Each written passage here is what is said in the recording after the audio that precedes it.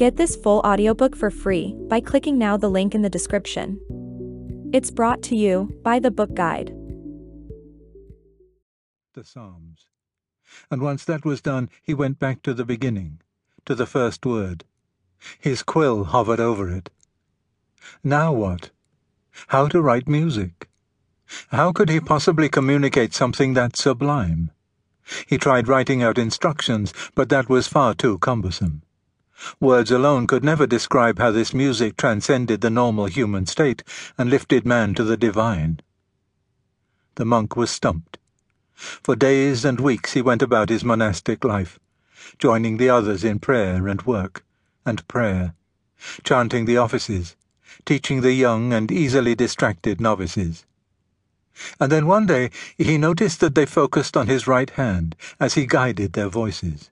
Up, down, faster, slower, quietly, quietly. They'd memorized the words, but depended upon his hand signals for the music itself. That night, after Vespers, this nameless monk sat by precious candlelight, staring at the psalms written so carefully on the vellum.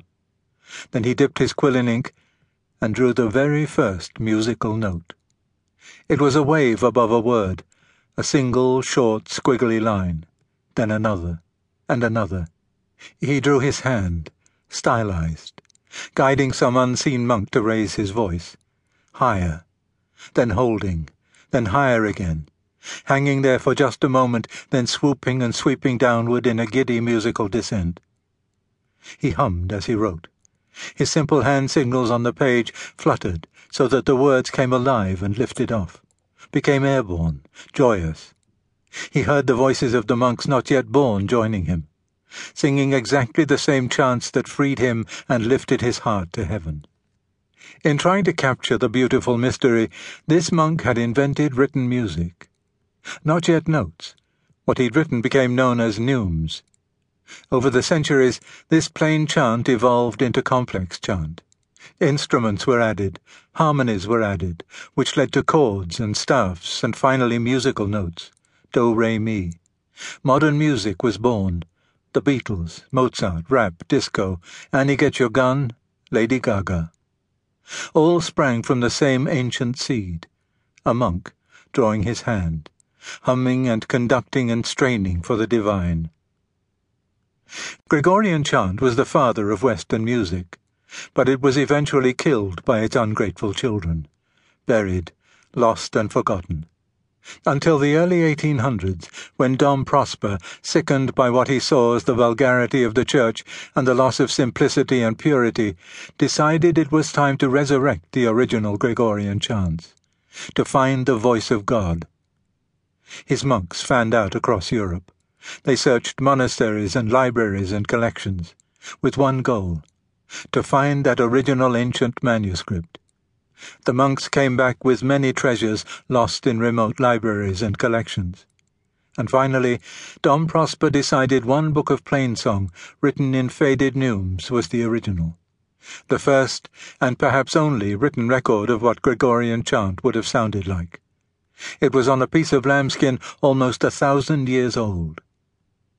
Rome disagreed. The Pope had conducted his own search and found another written record. He insisted his piece of tattered vellum recorded how the divine office should be sung.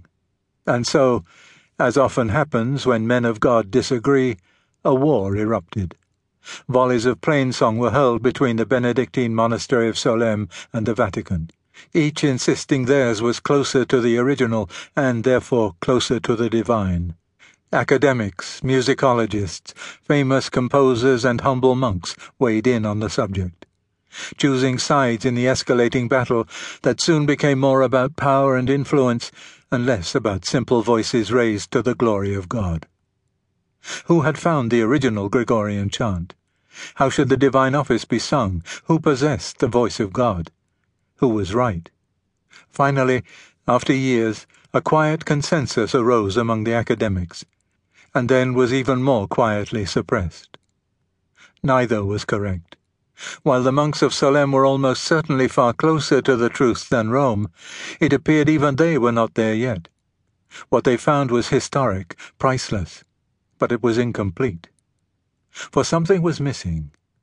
The chants had words and neumes, indications of when monastic voices should be raised and when they should be hushed. When